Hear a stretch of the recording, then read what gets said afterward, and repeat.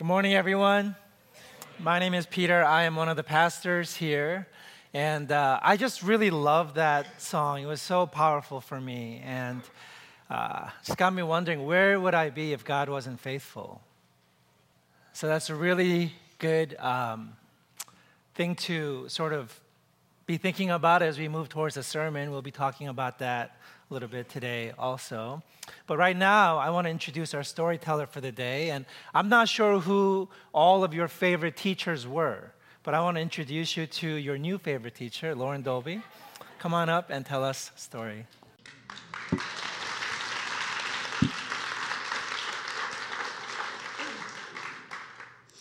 Good morning. My name is Lauren Dolby, and I've been attending Evergreen for the last 5 years. Today, my story is about how I got the job I never applied for. I've wanted to be a teacher since I was in second grade. I attended Seattle Pacific University and graduated in the spring of 2012 with a degree in K-8 elementary education. I spent spring quarter of senior year applying to a few open positions, but then had to wait until August for the majority of hiring for the next school year to begin. The summer after graduation was full with trips, teaching summer school at a small private school, and taking kids to Young Life Camp. Throughout the summer, I hadn't spent too much time thinking about the fall yet, and as a planner, that was not typical of me. I think I was trying to avoid the unknown of the future by focusing on what was right in front of me. In the third week of August, I came home from Young Life Camp to an empty house. This was rare, considering that I was living in a house with 7 other roommates at the time. My emotions took over as I went from a week of social high at Young Life Camp to being all alone. On top of that, as I began to realize that I had no plans for the rest of summer and no clue what the fall held for me, I was overwhelmed. In less than 2 weeks, my lease would be up, and while I had potential roommates, we didn't know where we would be living, and I didn't know how I'd be paying for it because I didn't know where or even if I'd be working at all. As all of these emotions and thoughts flooded my heart and mind, I found myself crying on the bathroom floor.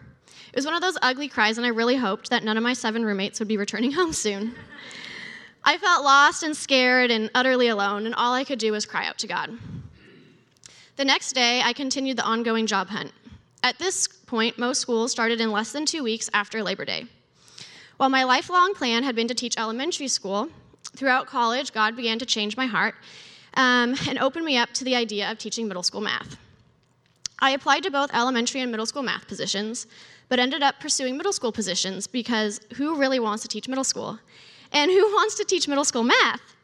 So since there were fewer people vying for those positions, that seemed more hopeful than the black hole of job pools for elementary teaching positions. I stumbled upon a position here on Mercer Island at Islander Middle School. Earlier in the spring, I had applied for a 3rd grade position in the district, and at the time, our school district was still living in the dark ages of paper applications being mailed in. Nothing was online. I distinctly remember dropping off the application in a manila envelope at the post office in Ballard. So when I found this middle school math job, I didn't know if I had to do that whole thing all over again. So I called HR and asked what I needed to do to apply to the position at IMS. They said they only needed a new cover letter specific to the position. Okay, that's easy. Yet for some reason, I didn't do it. I just was like, I'll wait a day or two. On Friday evening, I was babysitting and got a voicemail from one of the co-principals. She asked if I'd like to come in on Monday to discuss the 0.2 FTE position at IMS. 2 thoughts. First, I never sent my cover letter. I never applied for the position. To this day, my only thought is that because I had called HR, they had pulled my file and sent what I had to my principal when she inquired about applicants. Second thought, 0.2 FTE, I hadn't realized that it was a part-time position. And it wasn't just part-time, it would only be teaching 1 class. This was the day before everyone had a smartphone, so once I put the kids to bed, I jumped on the family's computer and confirmed that it was a part-time position. It was also at this time that I discovered that school did not start after Labor Day on Mercer Island. It started the following Wednesday, less than a week. I called back and said yes to the interview. However, going into the interview, I felt like I already had to know if I really wanted the job. The school year started in less than 48 hours. If other school districts started a week later, could I miss out on another full-time opportunity? I decided that if I was offered the position, I'd only take it if it was teaching in the morning so that I could have an afternoon or evening job. On Monday afternoon, I met with our 2 co-principals, and we moved quickly from interview questions to logistics, and soon they began talking about coming in the next day for professional development. Finally, one of them asked me to take a step outside the room so they could talk about me behind my back. That's what he actually said. I might have been a little bit nervous, but I felt confident in what was unfolding. When I came back in, they offered me the job, and I quickly said yes. After talking logistics, they confirmed that I actually wanted it. I think they thought I was crazy. And even later that evening, when one of them called about paperwork, they confirmed again that this is what I wanted. But I felt at peace and excited, and I trusted that God would provide from that point forward. Over the course of that following year, I took on the role as a paraprofessional in the English language learner class, was asked to sub multiple days a week in the building before being asked to teach 2 6th grade health classes, and finally 1 class of 7th grade leadership. I finished off the second half of the year working full-time, and I never had to seek a second job. 6.5 years later, I'm continuing to teach 6th and 7th grade math at IMS. Thankfully, after 2 years, I got to drop the health classes. I never imagined myself teaching middle school math, but I feel like I'm doing exactly what God has made me to do. Also, I'm thankful that I took this leap of faith that may have looked foolish to others in the ways of this world. Thank you for listening to my story.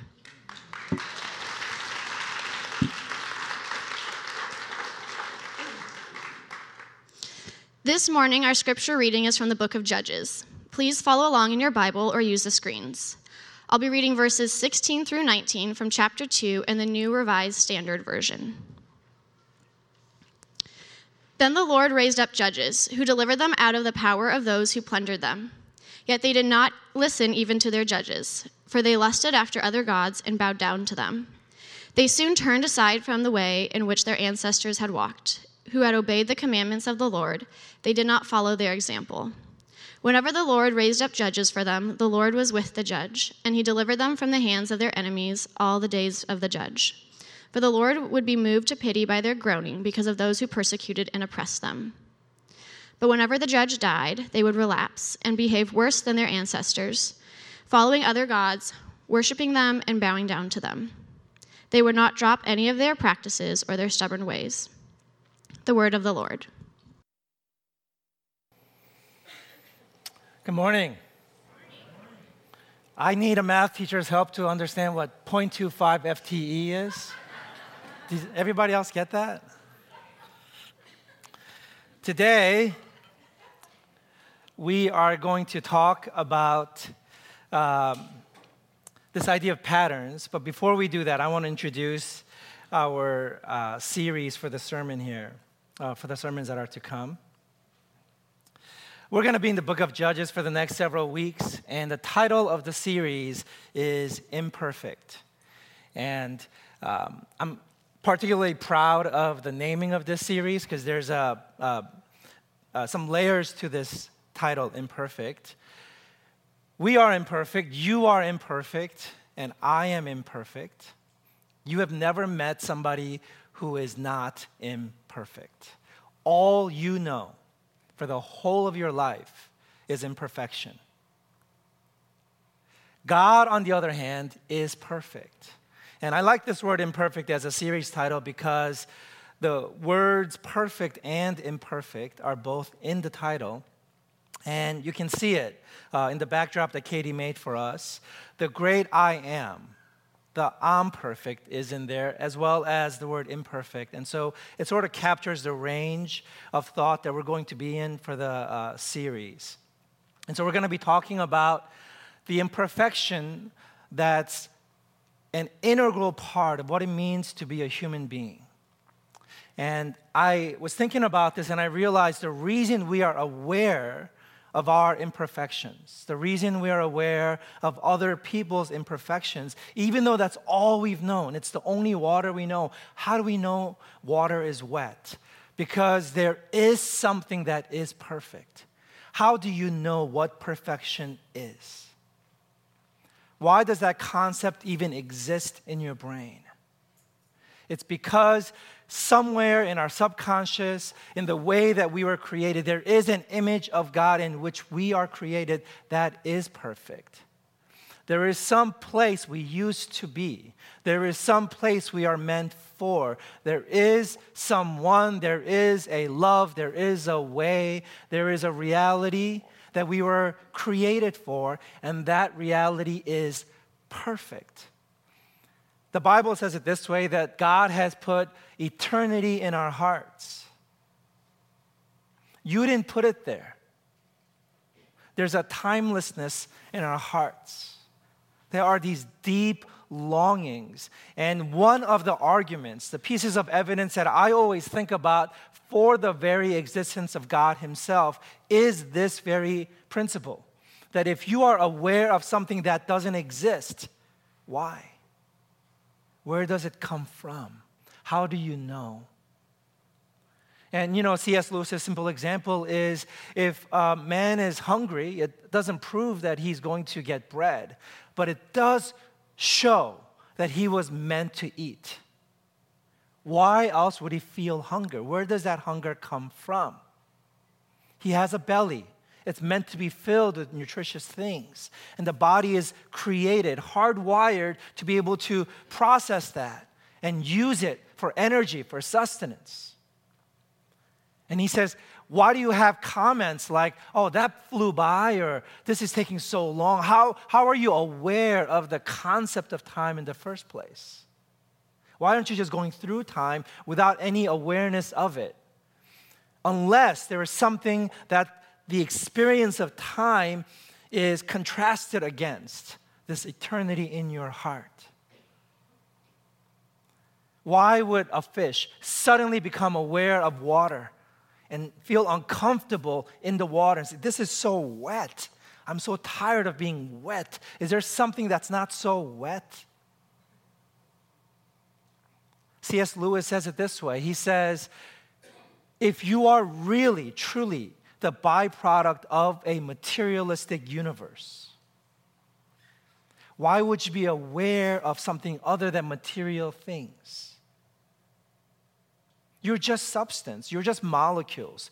You're just what you can concretely experience. If that's really all you are, the byproduct of a materialistic process, why are you aware of the process? I think it's a fair question. I've wrestled with it quite a bit, and I have not found a good answer for it. And so that's what I want to present to you as we start this series, that God alone is perfect. Only the great I Am is perfect. And you have been made in the image of perfection. There is some version of you that some part of you is aware of. You know you fall short. But you know you are meant to be that way. You know it. If you think about it, it's true. And so we're going to be talking about that in this series.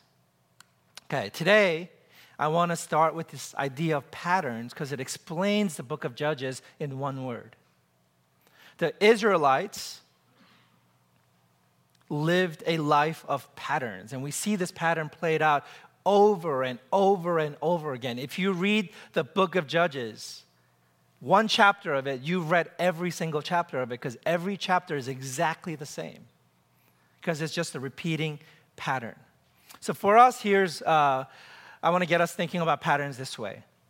If something happens once, maybe it's their fault. If something happens twice, then maybe it's just unfortunate. But if something happens 3 times, then it's a pattern. And if it's a pattern, then some part of it is also about you. Now, if you think about this and you start looking at your life through this paradigm, you begin to see that your life is full of patterns. You've had the same kind of conversations over and over and over again. If you look at the conversations you've had with your spouse, if you're a married person, your children and your friends can identify for you, if you can't, the patterns in that relationship. They've been observing the same thing over and over again, and most of them are quite bored by it by now. They don't understand. They don't understand why you can't see it. It's not new. It's not different. And it's not about them. It is about you. You are a contributing member of that pattern. I have this one story, and as I was thinking about how to tell it, I don't know who all is in the room, but it sort of jumps out at me as something powerful. So just a little disclaimer here as I tell this story. When I was a pastor in a different city on the East Coast, there was a woman who came to see me for counsel, and the reason was that she, for the third time, was finding herself in a relationship with a guy, and this time it's her husband who was hitting her.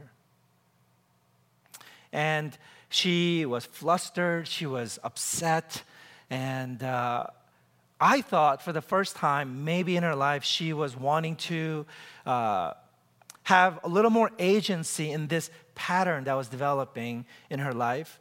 And she said to me, she said, "Do I have a sign on my forehead that says, 'hit me'?" And I sat there and I did not know what to say, but I had a thought. That's how all my patterns start. I don't know what to do with it, but I have a thought. And the rest is downhill from there. And it was really difficult. And here was my answer. I said, "Maybe? Do you want to explore that possibility?" And she took it really well. She said, "I'm ready to talk about it. Let's talk about this. Let's explore this together." And from then on, it never has happened again. I want to pause here and ask you to think about the stories in your life, the patterns. What patterns exist in your life?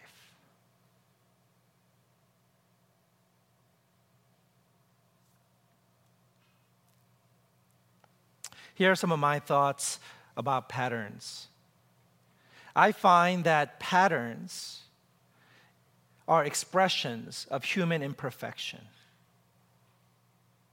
And patterns are usually deeply rooted, more deeply rooted than we realize at first. More deeply rooted than we realize the first year of discovering that we have a pattern. As you work through this, as you drill into that pattern, you find it rooted even deeper and deeper, year after year after year. And after years and even decades and seasons of drilling into this pattern, you realize how deep the roots truly go. And so I think that human imperfections existing as patterns are rooted. And by definition, patterns are repeating. They persist in your life in ways that I think overpower our ability to root them out by ourselves. It has been my experience that I cannot help myself break patterns all by myself. I need help. I need a support system. I need voices. I need eyes. I need people who are willing to stick with me, who are willing, as deep as the roots of those patterns go, to root into my life and their relationship and connection to me and stay for the long haul. That's been my experience personally and as I've worked as a pastor. I have found that patterns often exist in part because I live in denial. And if other people point out patterns to me, my immediate reaction is to become defensive and deny that they exist or that they are true. I can't help it. And I have found that I don't realize that I'm defensive or in denial because of the deep self-deception that clouds me.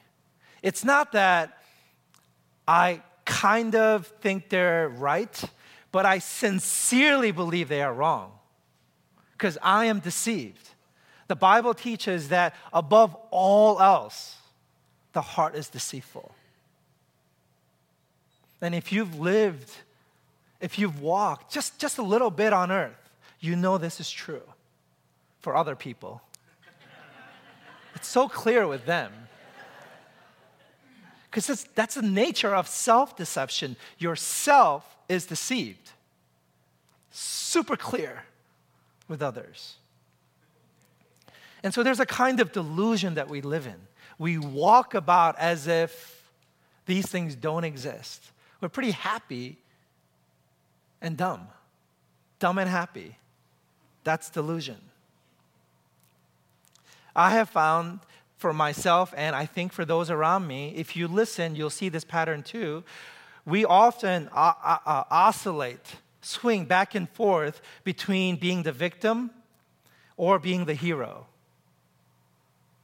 When we tell stories, listen to the way people tell stories about the painful or catastrophic or annoying things in their life. They usually come out as either the victim or they're the hero. Some version of this swing, back and forth, back and forth.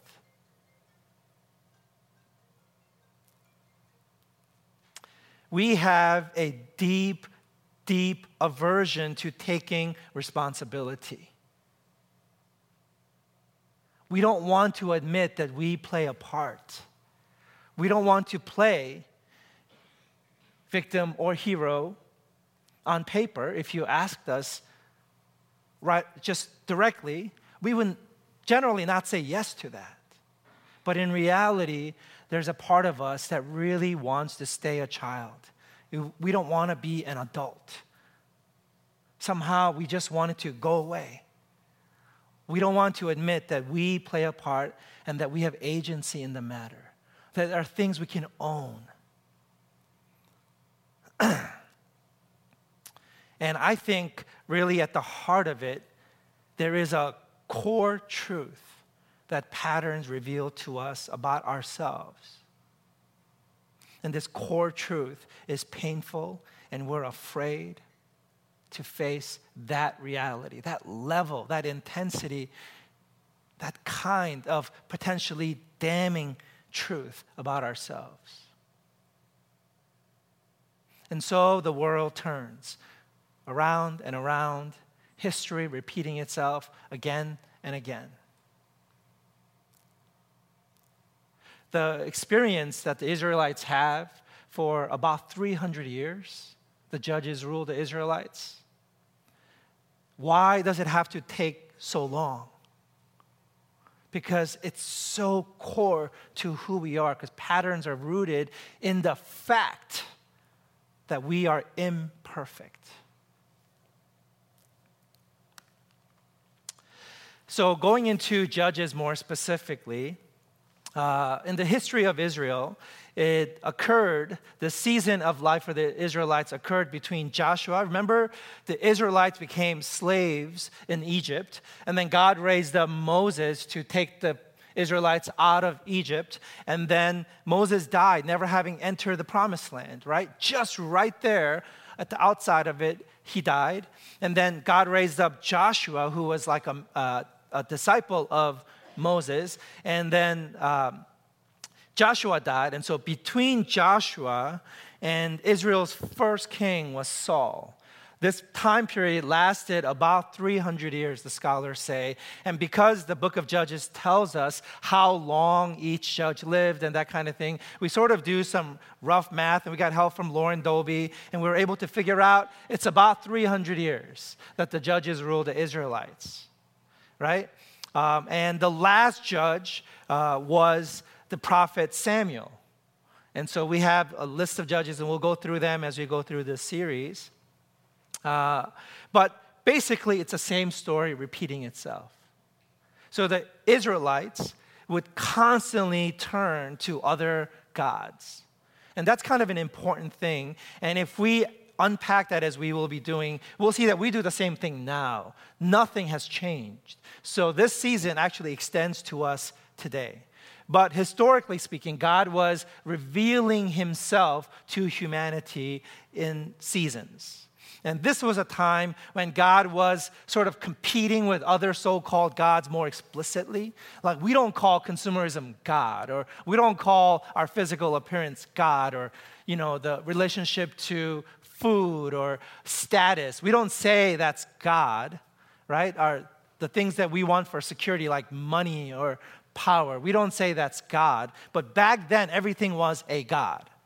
And so God was competing with these other gods, and God was in the process of revealing to human beings the truth that there's actually only one God. There's no such thing as gods, in fact, that Yahweh is the name of a specific being called God, and nothing else is God's. Everything else is created. There's only one creator. But people didn't know that. There was sort of a place in the spiral of development of the human consciousness that they were at. And so God is trying to reveal to Israel, through the people of Israel, then onto other people groups, that Yahweh is the only God. God is not like there's not a plurality of them. There really is no competition. So this is the time period in history, but Israel keeps sort of straying from this fundamental truth. And they worship gods like Baal. So, and they're sort of, because of the sort of the young age of human beings, they're sort of at that place where they understand corporal punishment. I remember when we were raising our kids, and our first child would pick up like a bowl of food and throw it across the room, because they're just a little kid and they have no ability to understand that you can't do that. They're just learning about their own movement. They just have woken up to the reality of this thing in front of them called hand. And if they sort of think about it and they can grab it, and then they sort of think another thought and goes flying across the room, they don't understand what's going on. That's where they're at. Their brain is there, right? Cause and effect.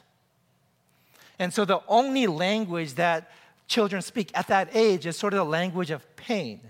And so I remember a friend of ours said, you don't have to give them a bruise, but just a little slap somewhere where they feel the little sting of something, so it just communicates to them that don't do that. That's not helpful. It's not good. And so we experimented with that. So next time a football went flying, it's a little slap on the hand. Ouch.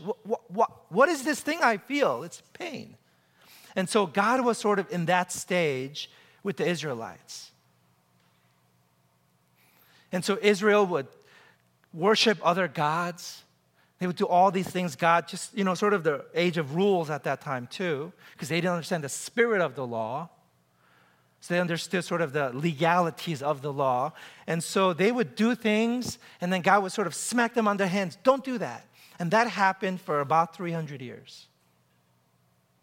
And then the people of Israel, the Israelites, would like the judge and listen to the judge, and then they sort of lose interest in the judge, and then they sort of start disobeying again, and then the judge would die, and then they sort of run amok, and wheels come off the wagon, and then God would send another judge, and just go like this over and over again. And so we have this verse that captures for us, verse 19, the entire book of Judges, basically. Verse 19 says this: but whenever the judge died, they would relapse and behave worse than their ancestors, following other gods, worshiping them and bowing down to them. They would not drop any of their practices or their stubborn ways. This is basically true of every human being that has ever lived to this day. If you've been in a relationship with somebody that you knew needed to change, just quote them this verse. This is true of human nature. This pattern is evidence of the imperfection of human beings. So here's what I want us to do for the rest of our time today. I want us to think about the patterns of our church. I want to help define our church, and I think we as a church have an opportunity to name and either break or take on some new patterns. I want to also mention at this point that patterns are not all bad as a category. You know, God is full of patterns. He is a predictable God. The Bible says that God does not change. And the Bible's very positive word for patterns as applied to God himself is the word faithful. God is faithful. He will repeatedly stay with me. He will never leave me or forsake me. God will always love me. God will always forgive me. He will always walk with me. He will love me to the end because he, in the most amazing ways, is dull and boring. And I need dull and boring because I am so inconsistent. And I need him to repeat those patterns over and over again in my life. And so not all patterns are bad. But this idea that the Israelites lived the pattern over and over again applies to us, not just individually, but corporately as a church. So I want to talk about some of the patterns of our church. And patterns are created over time through repeated action. And so patterns can be broken through deliberate, repeated action over time as well. If we can name and then do something deliberate and repeat it again and again over time, we can break those patterns. But it's going to take some naming and deliberating and taking action and doing it repeatedly. And so let me describe the churches. Julie and I have been working on this for a couple of weeks, and we've struggled because we don't know, and not all of us were there, and not all parts of us that are here today looking back were there at that time. And so I'm doing my best, and for those of you that have been here, and I get some of this wrong, please forgive me. Church eras, thinking about the history of our about 80-year-old church here. The first season of our church, I'm calling fits and starts, because it was kind of just a Bible study group, our church, when we started. And it didn't really get off the ground. And so different leaders would swap out. And actually, I am senior pastor number 14 at this church. And the name Evergreen Covenant Church is the 6th name of our church in the 80 years that we've been a church. So, Julie and I looked through the history of our church, and we just counted, named all the pastors and named all the names, and there we are. Fits and starts. And then the next season is what I would call the gold rush, and it's sort of the Bud and Donna Palmberg era. And if you want to hear from them, they're right there. This church is that old. Older. And John Lindbergh that Katie talked about, he was 95 and a quarter or 95 and a half or something. And he was here pretty much from the beginning. It's amazing. I mean, when John Lindbergh preached, he talked about the Great Depression as something he lived through. He talked about President Roosevelt. Amazing, right? Perspective. But this gold rush years when there was a huge sort of influx of Scandinavians into the Seattle land area. And so along with the whole bay, the tide was rising, and, Evergreen or what was the Island Church or something like that? Island Covenant Church it was called at that time. The Boat Island Covenant Church started rising along with the tide, and so there was a huge influx, and Bud was this amazing preacher, and Donna was engaged even more than she is today, if you can believe that. And gifts and grace and sort of the community all around this church caused this church to grow. And as people came, they did life together. There was a strong sort of corporate identity, a group identity, and they were in each other's lives. And even during John Lindbergh's memorial service last week, people talked about that, how they did everything together, ups and downs and left and right. It was kind of like summer love. It was like super club, because they were doing all these missional, cool things as a church should, but they also lived life together. And it became established for the first time as a church. It became rooted. The gold rush, really beautiful image. And I love that. I love the feeling I get when I think about that way of life together as a church. And then there was a season that I'm calling new again, these new endeavors at the church. This church tried on evangelism as a vision. They really tried hard to reach people who are not in the church. And then they really tried hard to become sort of a community-oriented church. They wanted to stay connected to the people beyond the walls of the church and become sort of part of the social fabric of the island.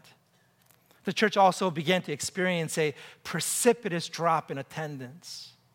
I think, but forgive me if I'm misquoting you, but at its peak, the church was maybe about 700 people or something like that. Okay, I'm getting the nod, so that's good. So in truth, I mean, he's a preacher, so it was probably like 500 is what it was. But the church began to dip, and I wasn't here, but I saw the chart, and it dipped.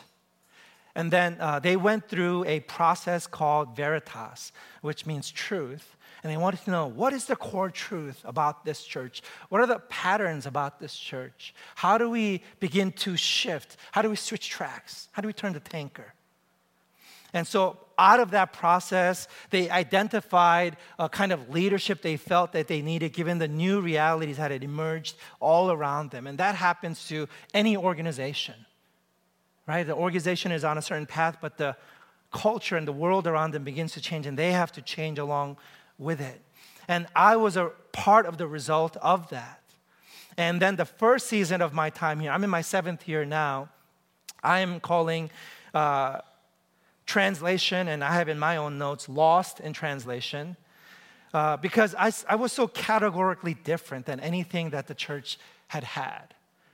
I look different, I sound different, I sort of think different, and I wasn't there for everyone, but that's what other people have told me, that it's sort of, there's a little bit of a shock factor to who and how I am. And I think it was kind of, maybe, I don't know the medical term so well, but kind of a triage work that I did, stemming the blood flow, because this church self-identified as what's called a critical moment and at-risk church. That's what I was told. That's what the Veritas team said. That's what the members of the congregation self-identified as. We're going to die, is what I was told, unless we really get some intentional help as an organization. And so they brought me on to help with that. Big mistake. And then I think we are entering a new season right now called, I'm calling it the third way. There's sort of this binary view of how a church had to be. And here we are saying, no, there's a third way of being. That's the way Jesus was. That's the way the early church was. And that's the way that we are called to be at this time, especially at this time. And we talked about what it means to be an integrative church, what it means to contend with culture and not be sort of opposed to it or become of it, but to contend with it, to be engaged with the culture. And what it means to be this church in such a time as this. And we're calling it Third Way. I want to tell a little bit of a story about where that came from for me. This season, this current season that we're at, started for me, I think, about 1.5 years ago in the city of Spokane. I was at a conference, a worship conference, and I was listening to this professor talk about what's called the third race. There's this early Christian document, an exchange of letters between a Roman officer and a sort of a newborn first-generation Christian. And this is an exchange between these two cultures and people groups. And this Roman officer has identified Christians as what he's calling the third race, because Rome and her citizens were considered to be the first race. They were syncretistic. They took whatever existed all around them and they just appropriated it for the good of Rome and the glory of Rome. It didn't matter what religion you were, what your worldview was, as long as it was helpful to you becoming a Roman citizen, it was all good. It was pluralistic and syncretistic. And then there were these sort of isolationists called Jews. Jews, they didn't want to be like the Romans. They also didn't want to sort of live with the Romans. They lived within Rome's domain, but as their own isolated group. And these were the Jews. And they were considered to be the second race.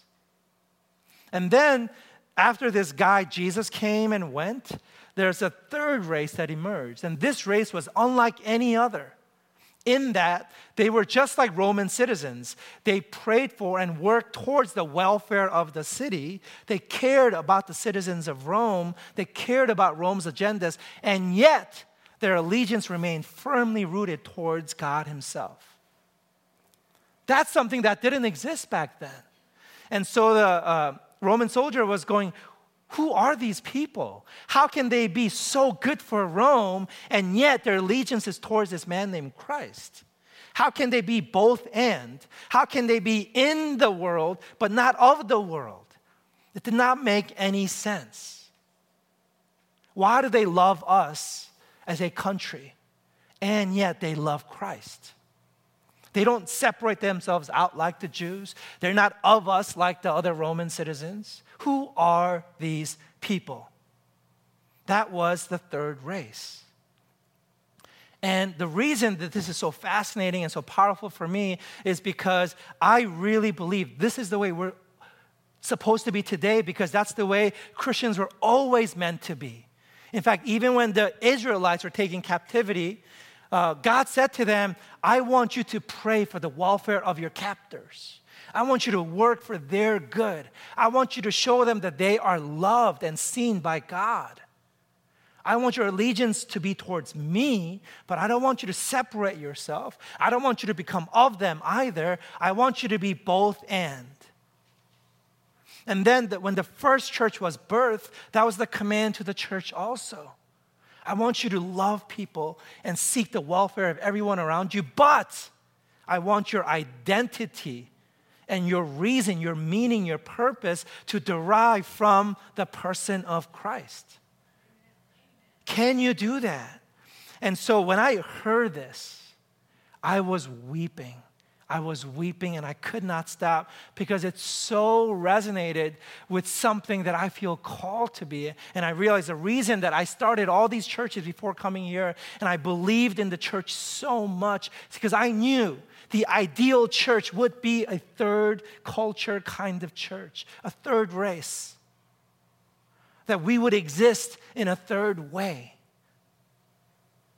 It would not be either or, but it would be both and.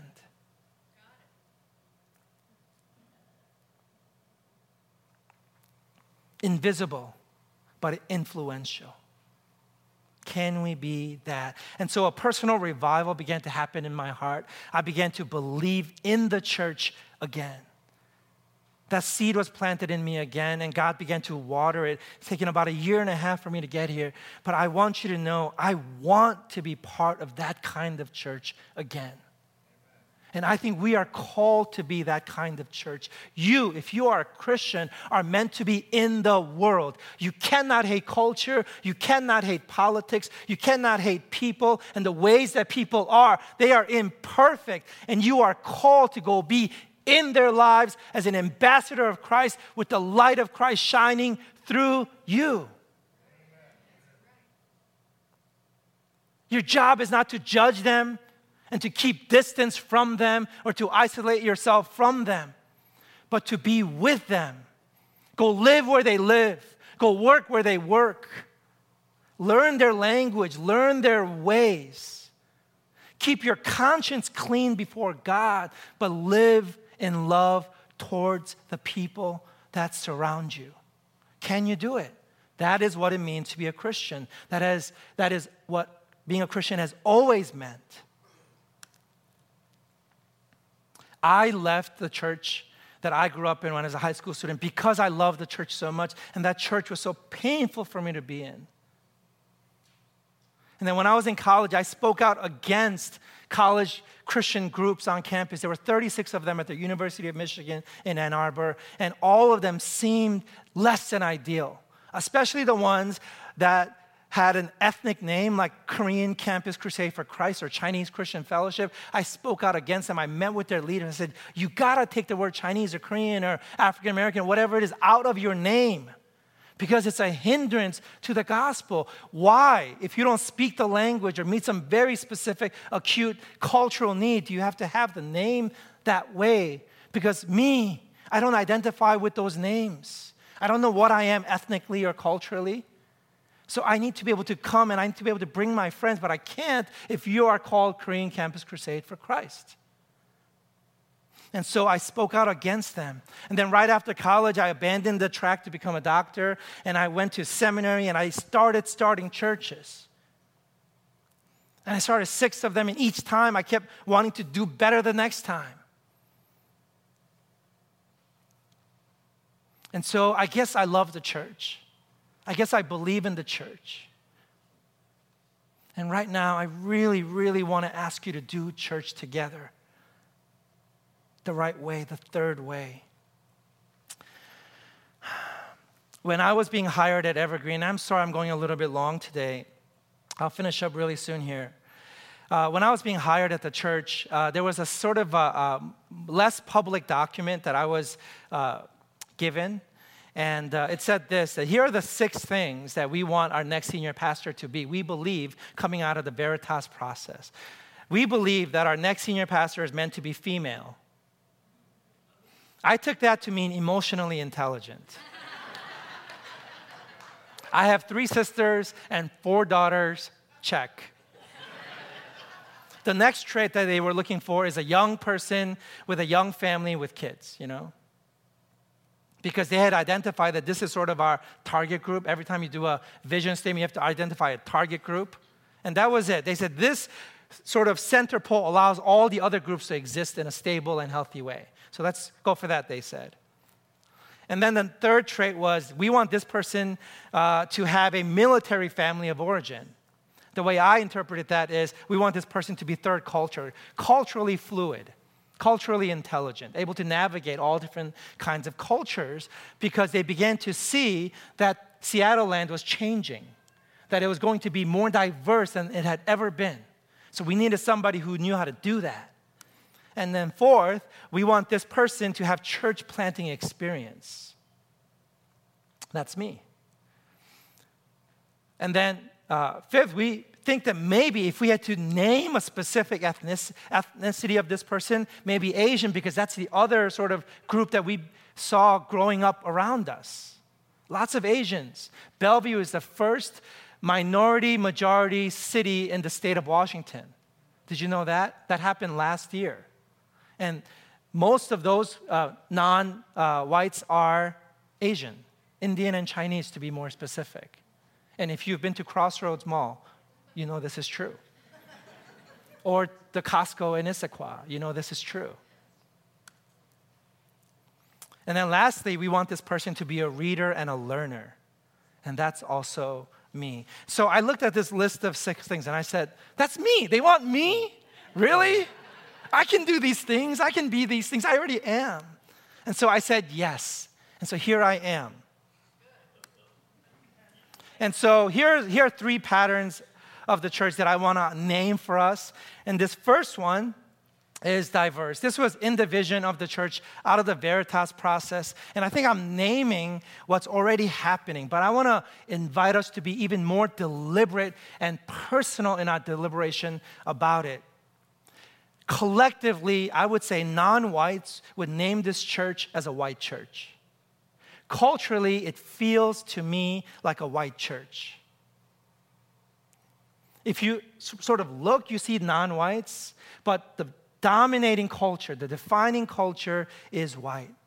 But I think there is a call that the original group identified that still holds even more true today, that God's calling us to be more diverse.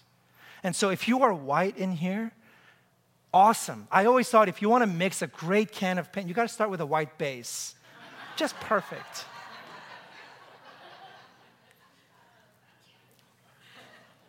So I want to challenge you individually, like eat food that's not white.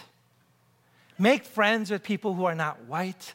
Learn about things for people that are not white, from people that are not white. Just diversify your life a little bit. And then bring that sort of way of being into the church. That'll help so much, beginning to add drops of color into the white base. Second thing is 80-20. It is true that 20% of the people bear the weight of 80% of the church. If you look at the numbers of our church, it's roughly true. In terms of people who volunteer, people who come to church at least 3-4 times a month, people who give financially. I want to know, how do we flip it from the 20-80 to become an 80-20 church, where 80% of our church are tithing. 80% of our church come to church 3 to 4 times a month. And 80% of our church participate and engage in the life of the church.